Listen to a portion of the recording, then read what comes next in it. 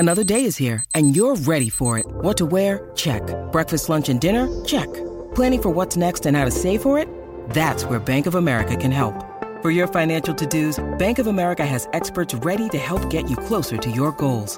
Get started at one of our local financial centers or 24/7 in our mobile banking app. Find a location near you at bankofamerica.com/talktous. What would you like the power to do? Mobile banking requires downloading the app and is only available for select devices. Message and data rates may apply. Bank of America N.A., member FDIC.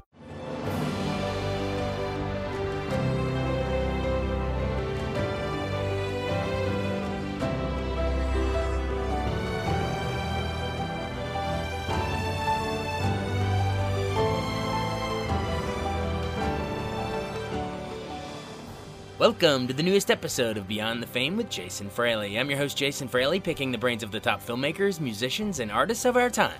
Thom Loverro is well known in the DC area for his sports columns, radio gigs, and podcast presence. We spoke about his benefit concert this Sunday at Caddy's in Bethesda, Maryland to benefit DC Grays baseball. Thanks for having me, Jason. It's a pleasure to be on. Tell me about this event. Who are the DC Grays? How'd you get involved with them? Well, the Grays are essentially a nonprofit organization that's committed to creating baseball opportunities for inner city kids in the district. I mean, that's our mission. And we do that through twofold. One, we field a college baseball team in the Cal Ripken Summer Wooden Bat League, made up of college kids from all over the country. It's like the Bethesda Big Train are one of the teams in our league. But we have a commitment to recruit as many African American college players to play on our team. The DC Grays are named after the Homestead Grays, the famous Negro League team that played many of their home games at Griffith Stadium in DC. So we have a commitment to that. And those kids that play a 40-game season will also help us conduct clinics in wards 6, 7, and 8 for kids in those wards. But we also have another project we do, run baseball's RBI program, baseball's basically Little League program, where we have about close to 300 young boys and girls from those same wards, where we organize leagues, recruit coaches, buy all their equipment, all their uniforms, and give them free baseball opportunities as well. And it's all done through volunteer and fundraising, and that's the point of the concert. Wow, that's such a good cause. Are you like on the board? Do you coach any of the games? Or do you just watch from the stands? Or what's your like day-to-day involvement with the group? Well, I'm on the board, I support them as much as I can. I figured this is the closest I'll ever be to a baseball owner. I'm a board member of the Grays, so this is the closest I'll be to George Steinbrenner. Yeah, I know. I hear you all the time on the air, on the radio and podcast, talking about how great the owners in this town are. Yeah, they're my friends. I'd probably be just as bad, but I'm a hands-off owner. That's probably the best way to do it. Do you know anything about King Soul? I know they're a local band. We've seen them on posters and stuff around different shows around town. Well, we first saw King Soul about 12 or 13 years ago at Hill Country Barbecue. And they changed our lives because we loved dancing, but dancing to particularly old soul music. And these guys were just a knockout band. And we became devout followers of them wherever they played, and we've been doing that ever since. They're a colorful group to watch, led by Tom Clifford, their lead singer. They do a lot of old soul music, Southern soul music. They do a lot of their original work too. There's horns in the band. Any band with horns is okay with me. And they've been playing in the area, and it's a group of musicians that have played with different bands in the area for more than 30 years and have won numerous awards locally for their musical work. Mark Noon is one of the guitar players. So it's a group of musicians that like to have a good time and we'll guarantee you a good time if you go see them. That's great. And speak on the venue itself a little bit, because I personally have a nice tie to Caddy's, because that's where I met my wife. She was performing at Caddy's one night and we hit it off, and the rest is history. So, but how about you? Have you been down to Caddy's a bunch? Is that like a popular hangout for you? Well, it is. I mean, and they really have made a commitment. They've undergone new management in the past 5 or 6 years, and they really have a commitment now to live music as well as sports. So they have a lot of live performances there, with some really good bands. And I remember going to Caddy's from years back. And the new management has really stepped up and made it a class organization, a class bar, someplace you can go and feel safe and enjoy yourself, and good food, good drink, and they have good hearts, because they're allowing us to host. They're hosting this event for us on Sunday, July 11th. For sure. Yeah. I mean, at least, from personal experience, you can see when you're back there watching the band, it's like a nice, intimate place. It doesn't feel like the band's so far away, and it's just a great spot for live music. Personally, I think it's one of the best in the entire area. So it's from 2 to 5 p.m. Tickets are what? $25, I think. Yeah. Tickets are $25. It's a tax deductible donation. You can buy them online. You go to www.dcgrays.com, and you just got to click on the icon to buy the tickets. You can find it on Twitter. I post something every day about the concert, or my Facebook page as well. Awesome. Well, that's a lot of, the details on the concert, and it sounds like it's going to be a good time. But while we have you here, we got to talk about you, sir, a little bit yourself. I mean, you're a voice everyone in the area is going to know and love from sports radio and journalism itself. So, this event is all about, the DC Grays and, youth, particularly inner city youth. How does that tie into your own story? I mean, where were you? You grew up in like Brooklyn, right? So what were you as a sports fan as a kid? Did you play a lot yourself, or is it more like, stickball and stuff out in the street? Well, that's exactly what it was. I used to play catch with a glove with my dad. We lived near Prospect Park in Brooklyn growing up, and we'd go play catch.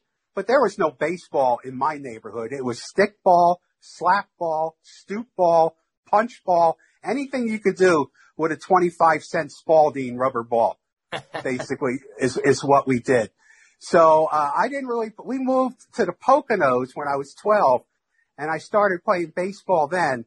But I had already figured by the age of 10 that I wasn't going to be an athlete. I didn't have what it was going to take. So by the age of 10, I decided I wanted to be a sports writer.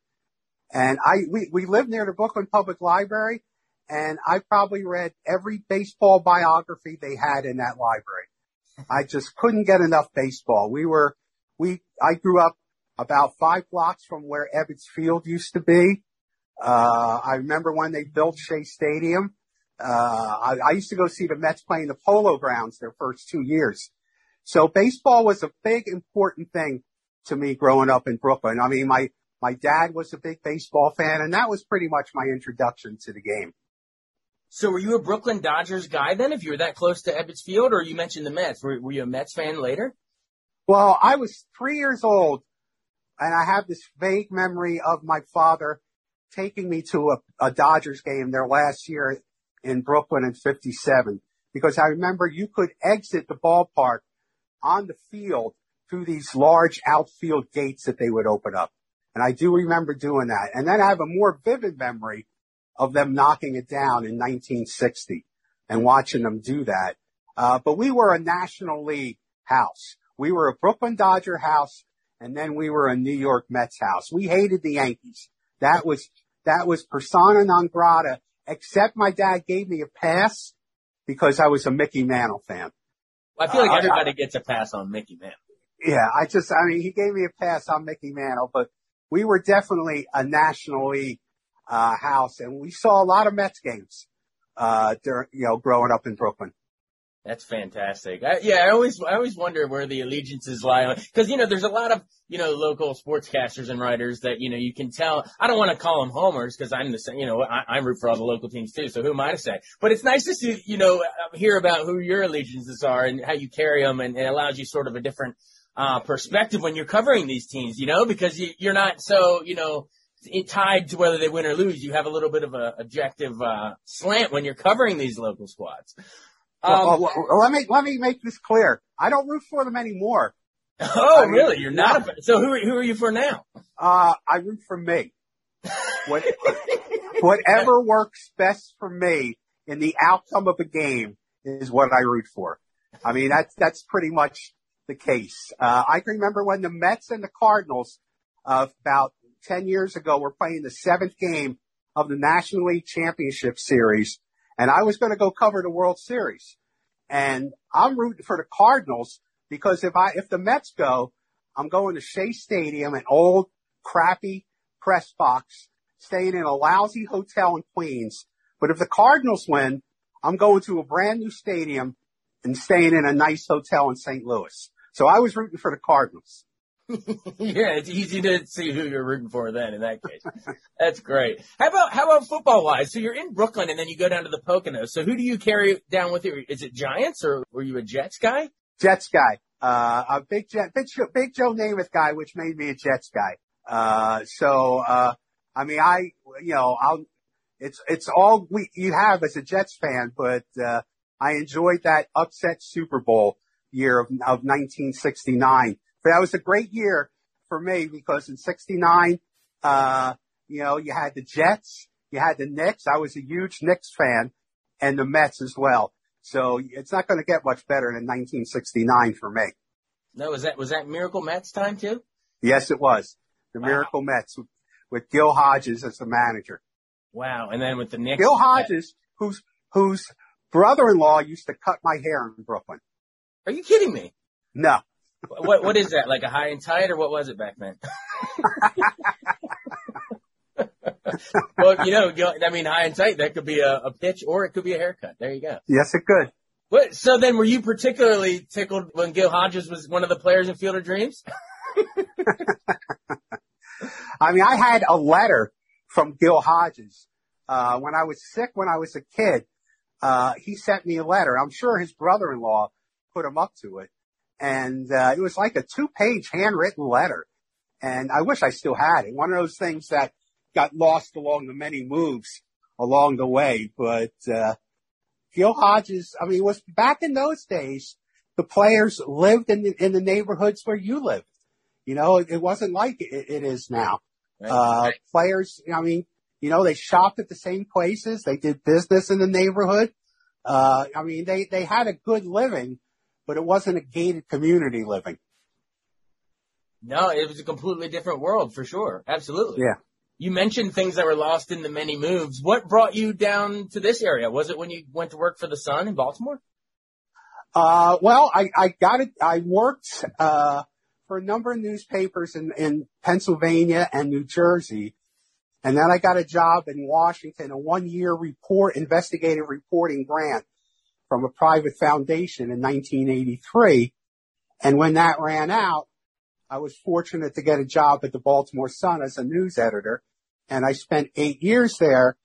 And then I knew some people at the Washington Times, and I was a news reporter.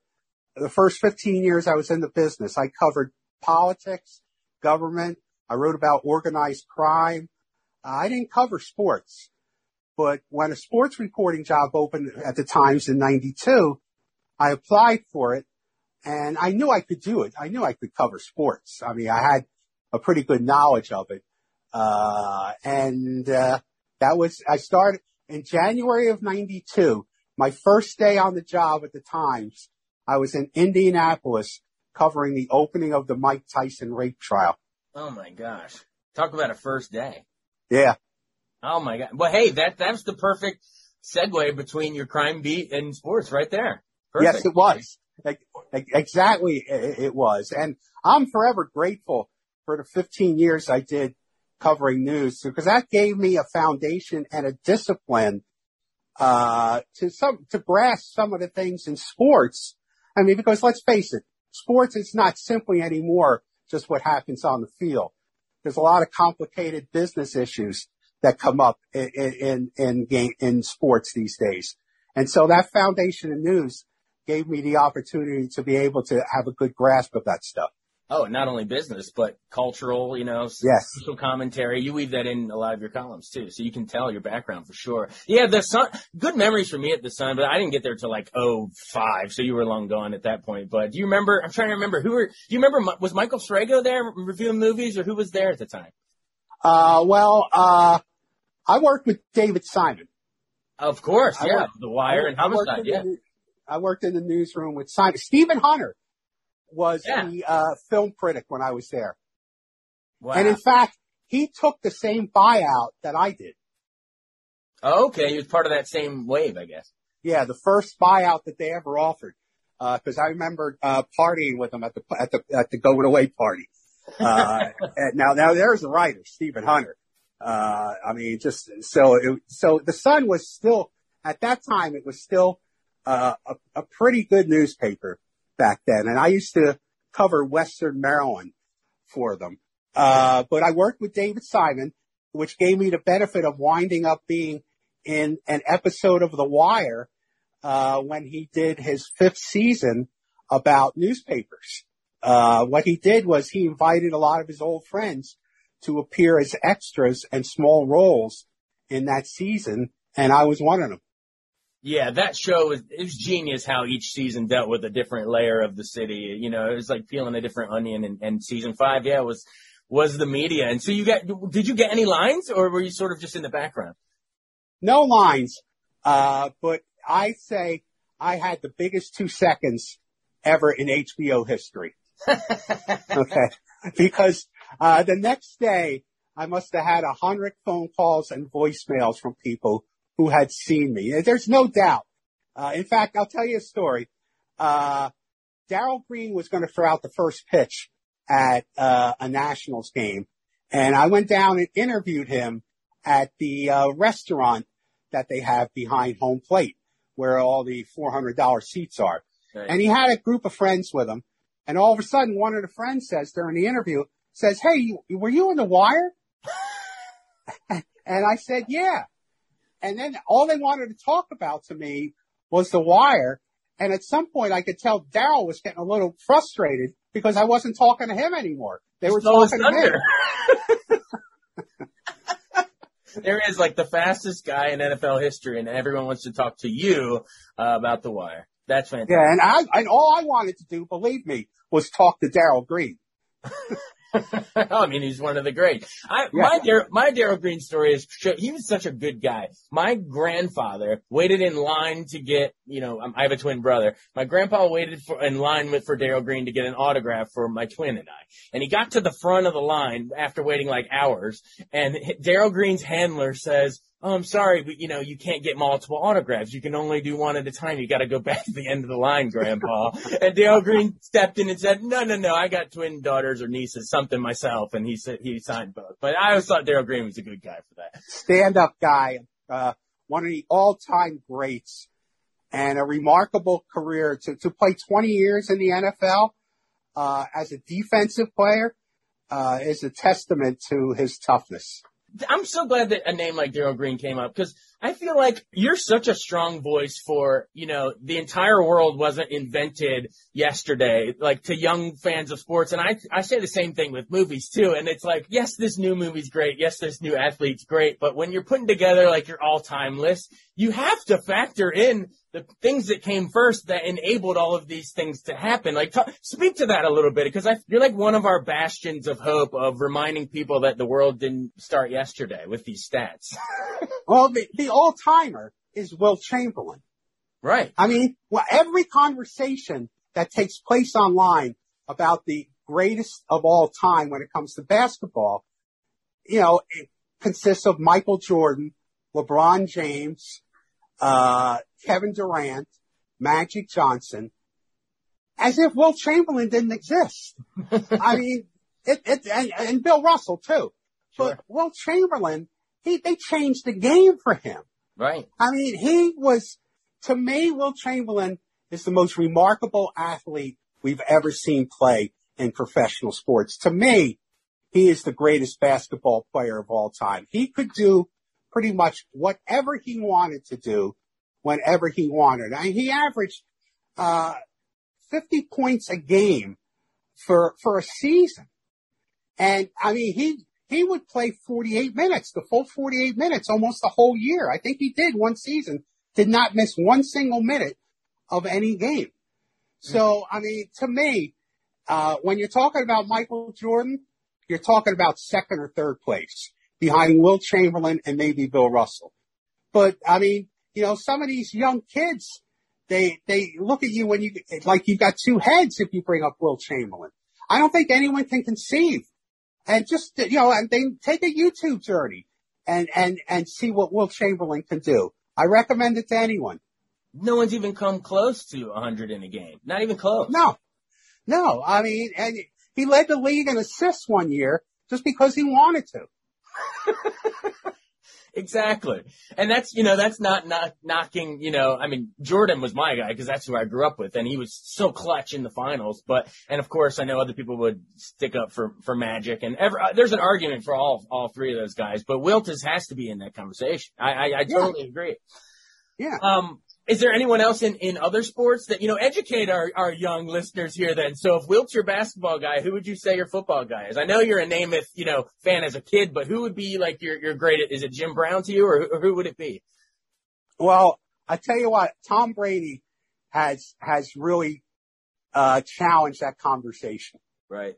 I mean, particularly what he did last year, going to another team in Tampa and,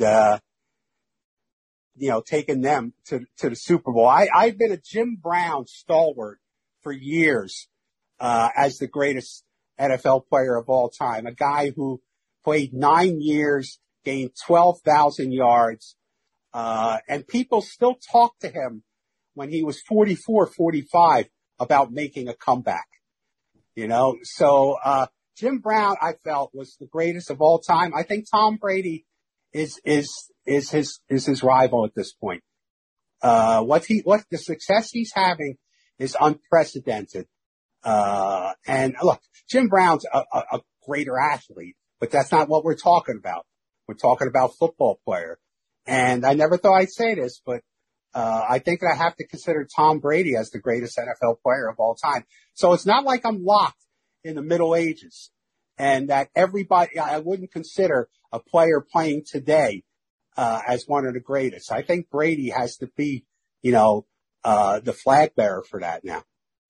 Yeah, it's one of those. It's good to hear you say that because that almost gives more credence to your argument here. It's not just a, you know, old get off my lawn guy. It's you measure if the accomplishment is there, you will acknowledge it, like Tom Brady. And you know, we all, there's a lot of us that don't like Tom Brady, just like you said you hated the Yankees growing up, but you do have to acknowledge what he's accomplished. So absolutely, he's in that conversation. And Jim Brown, great point.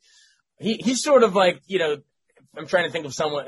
Imagine like a Barry Sanders, who you always wondered what the stats could have been if he didn't hang it up. So, you know, Brown could have had even higher stats if he stuck around. Yeah, but his retirement story is so great. He quit because they wouldn't give him time off to do the Dirty Dozen. Man, what a great legendary movie too. I know. So I mean, he'll forever be one of my favorites just for that alone. Yeah, I don't think Tom Brady will ever do that. There won't be ever remake of a Dirty Dozen. Tom Brady will reunite with Belichick and 10 other guys.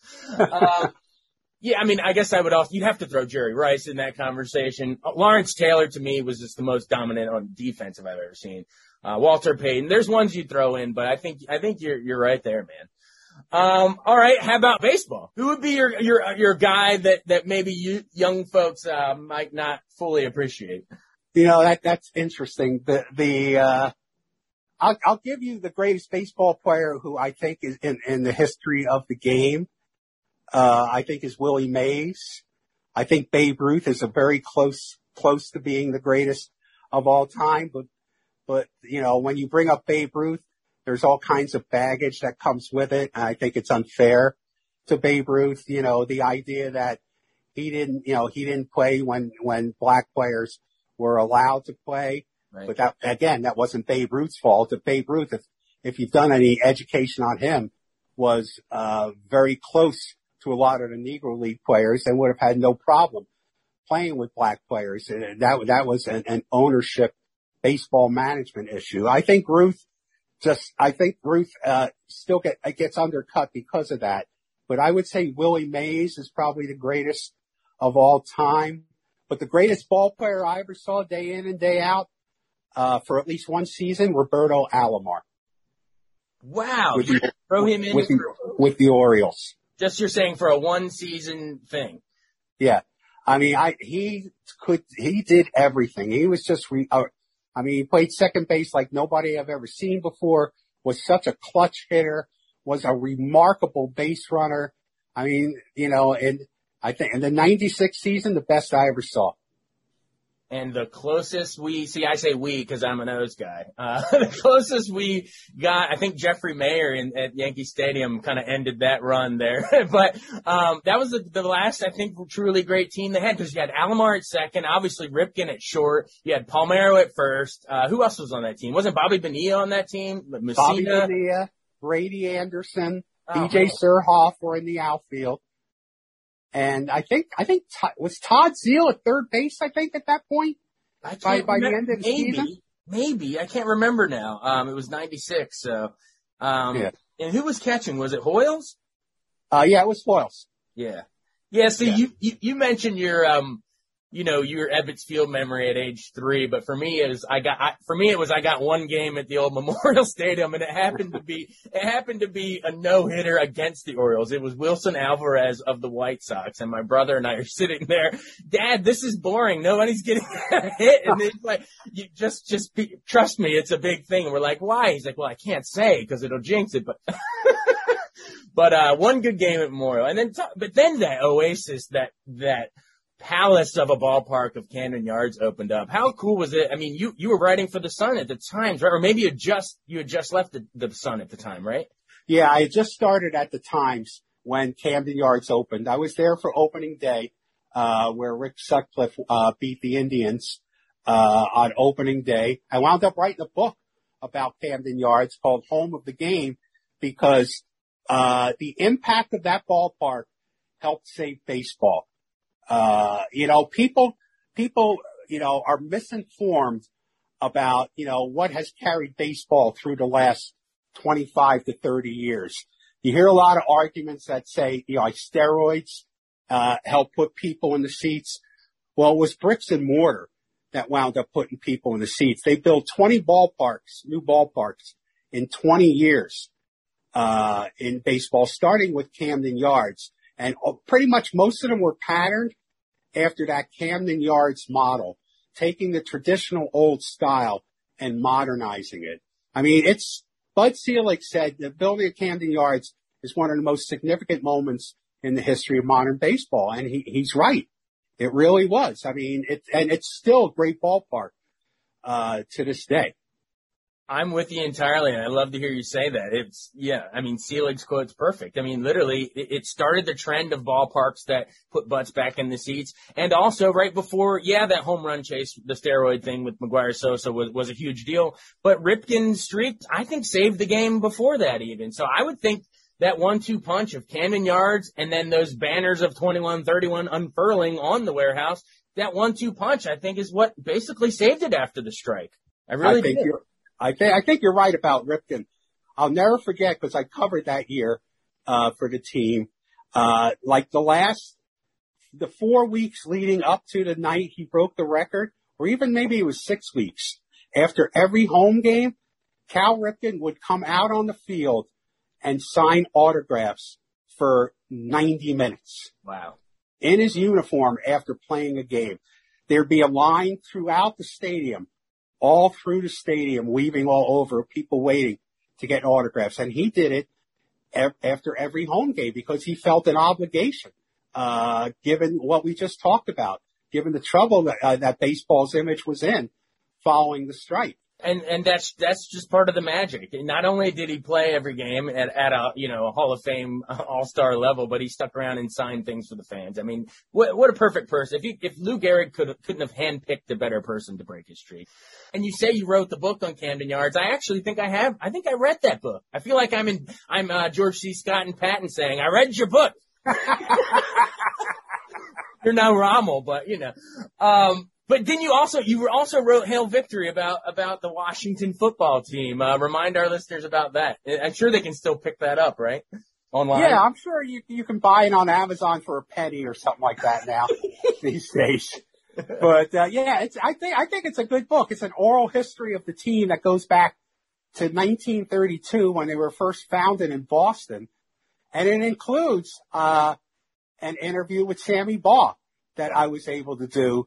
Before he passed away. I mean, I consider of the list of gifts I've been given in this business, one of them was a chance to talk to Sammy Baugh. I mean, I'll tell you a Dan Snyder story. Oh, absolutely. I would love to hear it. And before you do that, Sammy Baugh definitely in that conversation of underrated old athletes that do it all the different positions too. But anyway, all right, what's the Dan Snyder story? Well, first of all, I've never met Dan Snyder. I never met him in person. All the years I've covered sports, all the years I've written about him, I've never had the pleasure. But about a year after Hail Victory came out, I got an email from Carl Swanson, one of Snyder's henchmen over there at the park. And before I opened it, I thought, and the title was, I think, Hail Victory. About my book. And I thought, I'm getting sued. I was afraid to open it because I figured I'm getting sued for something. And it turns out he had read the book and liked it so much, he was going to buy about a dozen copies and wanted to know if he sent them, if I would autograph them for him. So you signed your book for Dan Snyder and Company? Yes. I was happy to do it because I thought I was going to get sued. So that's the only contact I've ever had with Dan Snyder. Now, if it was reversed and he was signing stuff for you, would he write Dan or Mr. Snyder? There you go. And that says all you need to know. Yeah.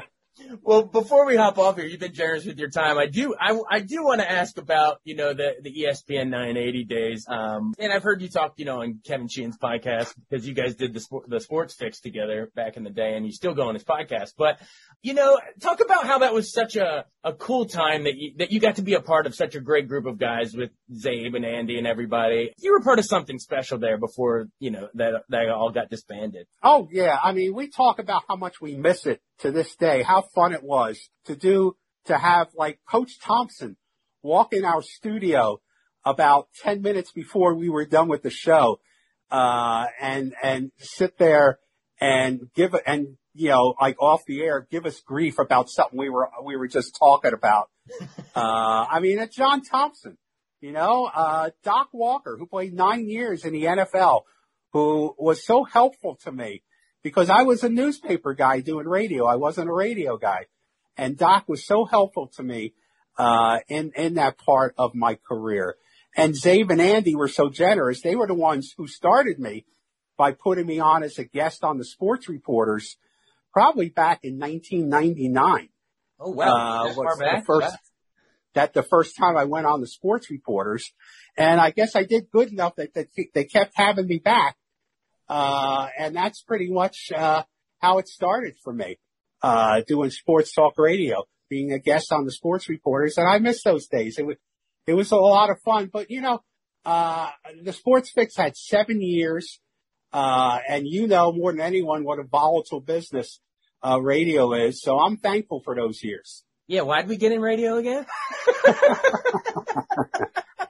Guess it just sort of happened. Well, we can hear you on 106.7 The Fan too as well, right? Don't you do a segment on there too? Not anymore. Okay. Nope. I'm done. I'm done with that. I'm pretty much, on my own. I'm just doing Kevin's podcast twice a week, the Kevin Sheehan Show. And if any of our listeners haven't, subscribed and downloaded and rated that 5 stars and left a review and all that good stuff, do it now because I'm telling you, man, it's, I know I'm an entertainment reporter guy, but I listen to that thing almost daily. It's a great show. I love when he has, So wait, Kevin's not here to defend himself now. So talk about Kevin a little bit. Embarrass him about why he's so good at what he does. Oh, well, because he's a nerd.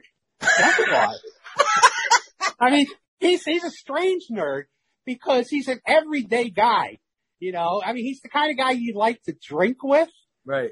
And hang out with, obviously. Great like that. But, he's got this nerdish quality about him. I mean, well, now everybody does it, but who comes up with a mock NFL schedule? He started that crazy trend. Yes. I mean, that's like the ultimate nerd act is, predicting what, the schedule is going to be. I mean, that's a revelation of kind of who he is, but, he's been a great partner, for many years and a good friend.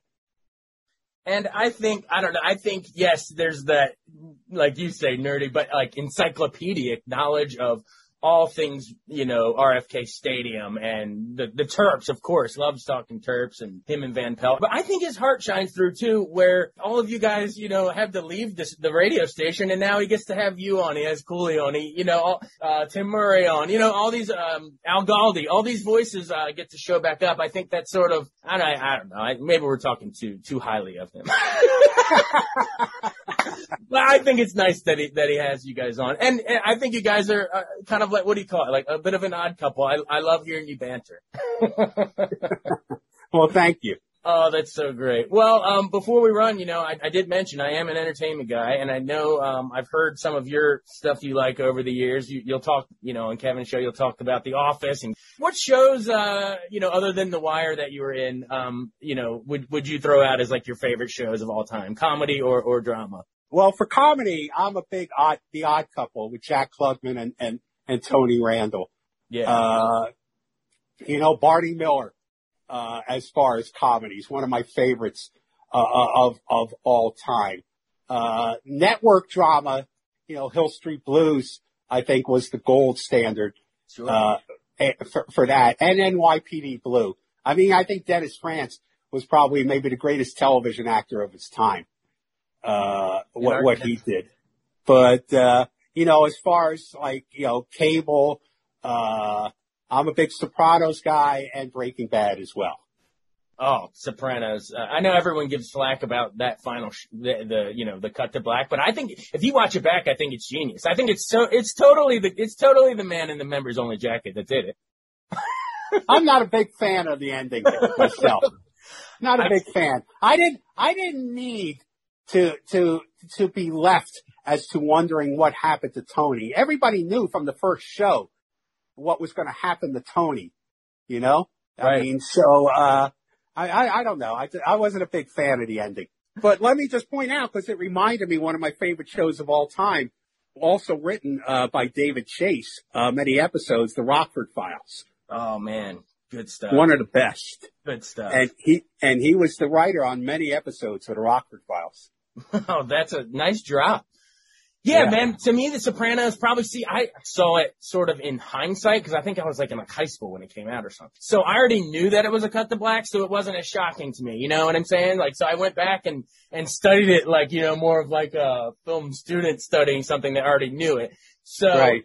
I think, man, if you watch it, there's like a little pattern that happens where the bell will ring and then there's a shot of Tony's face looking up. And then you see his POV. Bell rings, Tony's face, POV. Bell rings, Tony's face, POV. And in the last one, it's bell rings, Tony's face, black. So that's his POV. I think he's dead. So anyway, we could talk all day. But for me, man, it's Seinfeld. I'm a Seinfeld guy. Yeah, I mean, I love Seinfeld. But, I put The Odd Couple and Barney Miller, ahead of it. And The Office is great as well. I still have on my DVR about 45 Odd Couple episodes I taped from MeTV or some other network. Right. And I still watch those. Oh, and the Odd Couple movie, the original movie, 68, was great as well with Lemon and Matthew. One of those few times where, the movie and the TV show both turn out to be great on their own. You could throw MASH in there as an example of that as well. Well, speaking of movies, before we run, what movies is the Thom Loverro, all time? Either sports movies or otherwise. Is there one, if you see it on TV, you have to watch it? Oh, well, yeah, I mean, that's it. The one that makes you stop, channel surfing. It's always The Godfather. Oh, I'm with you, man. 1 and 2 combined is the greatest of all time. It's always Gladiator. Sure. But my all-time favorite movie is Cool Hand Luke. Oh my God, I'm so glad you said that. That movie's a masterpiece. It really is.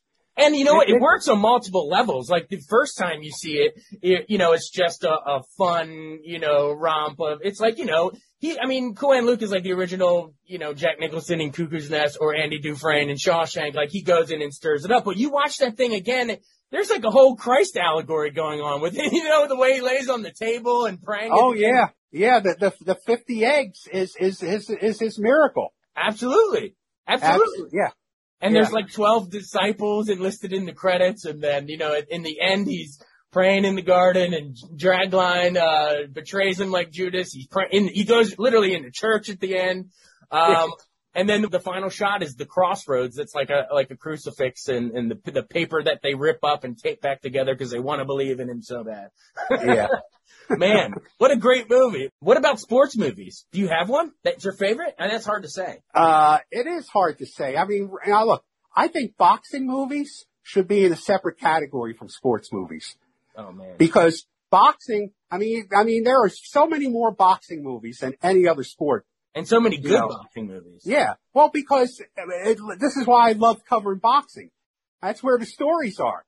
I mean, that's where the best stories are. I mean, it's no coincidence that people make more boxing movies than any other sport, because the drama of somebody usually coming up under difficult circumstances to literally fight their way to a level where they are celebrated. I mean, that's a great story under any circumstances. So Raging Bull, I would put, even though most people would say it's not a boxing movie, I would still put to me as my favorite sports movie.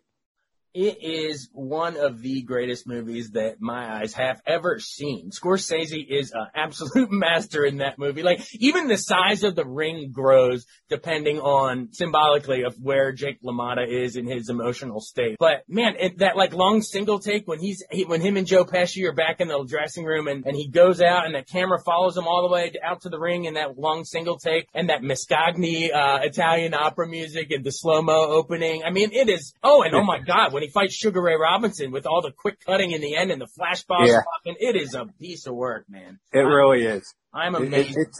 I would put North Dallas 40 as my favorite football movie of all time. And, underrated. Yes, very, very underrated. And baseball, I know it's not true to the book, but I mean, I stop every time The Natural is on TV. You see, you like a little magical reel. That's fun, man. With what is it? A lightning struck a tree, and then he makes the Wonder Boy bat out of that. And I mean, I'm with you, and that's the same reason I love Field of Dreams too, because you get the baseball history, but I like those magic. It's a little about a little more than baseball, Yes. So. Well, speaking of movies, I hear you've written a couple screenplays. Are we allowed to divulge any premises, or can I try to help hook you up in the entertainment industry on those? Well, I know that you're very active and winning contests left and right from what I followed from your work. Placing in contests, not winning them. Okay. Well, I get close and never win. Okay. Well, I hope when I grow up someday, I'm just like you. I mean, it was part of the COVID shutdown. I was determined to have something to show for this time where I was basically locked in my house for a year. So, I've been meaning to write screenplays for years, always struggle with dialogue. And this time I said, well, I'll just write bad dialogue and see how that goes. And I just sort of plowed ahead. And it turned out a little bit better than what I thought. And I had the momentum from the first one, and I just kept going and wrote a second one. I love it. Yeah, and that's the way to do it, man. That you can't stare at that blinking cursor on the page or worry about your dialogue, or if certain scenes not working or something. You can get to that on the, when you polish it up for a second or a third draft. But the most important thing with the first draft is just finishing it. And that's how you did. Absolutely. Are you allowed to say the premise, or is it like a lock and key? Sure. No. They're protected. So, one of them is, about Lizzie Murphy, the first woman to ever play professional baseball with Major League Baseball players. Oh, wow. Back in the early 20th century. She played in an all-star game with a bunch of major league players at Fenway Park in 1922. And it's about her life and her struggle because she played with men her entire career as a baseball player. The second one is about a professional wrestler named Sputnik Monroe who forced the integration of public events in the city of Memphis. Wow. I'm a pro wrestling guy, man. Not so much lately because it's changed, but I would dig reading both of those. The first one sounds like it's it predates A League of Their Own. I feel like there would be totally a hot market for a story on the first professional woman that played with the guys. You kidding me? That would be, I feel like producers would eat that up. Well, you would think so. But we also know it's like a lottery. It's like buying a lottery ticket, So I just figure I got a lottery ticket. I'm in the game. Let's see what happens. You got to have something if you're going to sell it. You know what I mean? You can't. Right. It's got to exist in some form. But you're right. It is it's almost like someone told me an analogy. Like it's like you're a million people shooting at the same basketball hoop. Is your ball going to go? Yeah. But it's such a tough racket to get into. But you got to play to win. Yes, you do. Yes, you do. The wrestling movie, I describe it as a civil rights rock and roll wrestling movie. I love it. Wait, when was Sputnik Monroe? What time period? He wrestled in the 50s, 60s, and 70s. So is he like a Bruno Sammartino era? Yeah, he was actually. He was. And I interviewed him. The reason I came across Sputnik Monroe was I was in Memphis in 2000 covering the Lennox Lewis-Mike Tyson fight. And the Smithsonian has a rock and soul museum in Memphis. And in the middle of the museum, they have the costume that Sputnik Monroe wore when he went into the ring. I mean, so you have this wrestler's costume in the middle of this rock and soul museum. And they do that because of his role, his influence in, breaking the barrier and forcing them to integrate public events in the city of Memphis, because he was very close to the black community in Memphis. And for a white wrestler at that time, that was pretty unusual. So that got me interested in it. And I tracked him down and did a big story and interview with him. And I've always kept it in my mind that this is a movie. So I finally did it. Wow. And just that whole era, too, of it wasn't so, you flip on wrestling now, it's such a corporatized, publicly traded thing. And the grit and magic is it's too watered down, if you ask me, nowadays. But back then, like the era you're talking about, it was all the different territories. So you had like that Memphis territory. It sounds like him and Billy Wicks set an attendance record that lasted until the Monday Night Wars, which was, WWF versus WCW, Stone Cold and The Rock and the like. But so it sounds like they packed it into a building and set an attendance record. Is that in your script? Yeah, it is. They did it outdoors at a minor league ballpark. I think it was Rickwood Field or something like that. And the referee, I believe, was Rocky Marciano. Wow. For that. Wow. Apparently Sputnik's original ring name was Rocky Monroe. Yeah, it was Roscoe Brumbaugh was his name, was supposedly his original name. Well, I'm glad he, retired the Rocky part because, Stallone and then Dwayne Johnson, I think, put it together later. But Rocky, also underrated. Rocky, I know it's more mainstream, but that first Rocky, I think, it's not as great directed as Raging Bull, but it's got more going for it than I think people want to give it credit for. I love that original Rocky. Oh, I remember all my friends walking out of the theater after seeing Rocky, and they all felt like they could go 15 rounds with the champ. Original Rocky's one of the classics. Oh, it is one of the most, it is like the inspirational underdog story you could ever think of. Right? I mean, I guess Rudy, throw that in there, but Rocky is that is the underdog movie of all time for me. And I love that. And the fact that he doesn't win in the end. I mean, there's so many movies follow the team to the state championship and they're going to win the whole time, but Rocky had the guts to lose. I mean, it was an underdog itself because think of the movies that it beat that year, like Taxi Driver and All the President's Men and Network and Marathon. Yeah, I know. Omen and man, wow. Man, Tom, I could talk movies and sports with you all day, but I've kept you here almost an hour, so I should probably let you run. Well, I appreciate you being so generous having me on, Jason. Absolutely. And before, let's wrap it back around. So remind everyone again about the event at Caddy's, when and where and who it benefits. Okay. It's next Sunday, July 11th at Caddy's on Cordell, Bethesda from 2 to 5 p.m. It's a benefit concert for the DC Grays, the baseball organization that helps bring baseball opportunities to inner city kids in the district. It's $25 ticket donation. It's great music for a great cause. You can find tickets on the DC Grays website, www.dcgrays.com. I'll be there, and I look forward to seeing all of you. Awesome. Thom Loverro on WTOP, everybody. Check him out. Where can we read you? I'm still writing for the Washington Times, so you can still read me in the Washington Times. I'm still hanging on by a thread, but I'm still there. Definitely. And check him out on the Kevin Sheehan Show podcast and on Twitter, too. Throw out your Twitter handle for everybody. Thom Loverro, all one word. Thom is the first name, not Tom. It's funny. My second newspaper job, I changed it to Thom because I thought it jumped off the paper more. So that's why I did it. It is a little more memorable to have the H in there. Yes. Awesome. Well, thanks so much for doing this. This was awesome getting to hear not only about this cool event, but, your whole journey as a sports writer and your favorite shows and movies. I think we covered a lot in an hour. Yes, we did. And I enjoyed every bit of it. All right. Thanks for doing this. All right. Thanks a lot.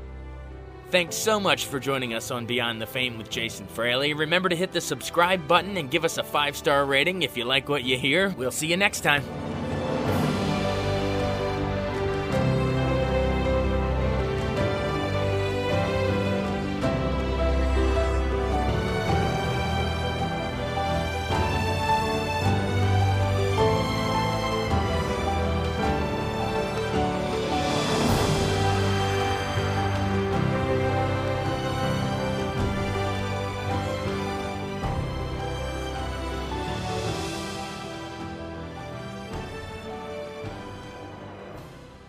I wanted to take a second to tell you about an app I really enjoy. Living in the DC area is great, and Podcast DC gathers all of the local shows that I like all in one local app. Health, sports, local news, politics, and so much more. Podcast DC is the new local app with hundreds of DC area podcasts to choose from. I can earn exciting rewards just for listening and share the podcasts I love instantly. Available in the App Store or in Google Play, listen local with Podcast DC.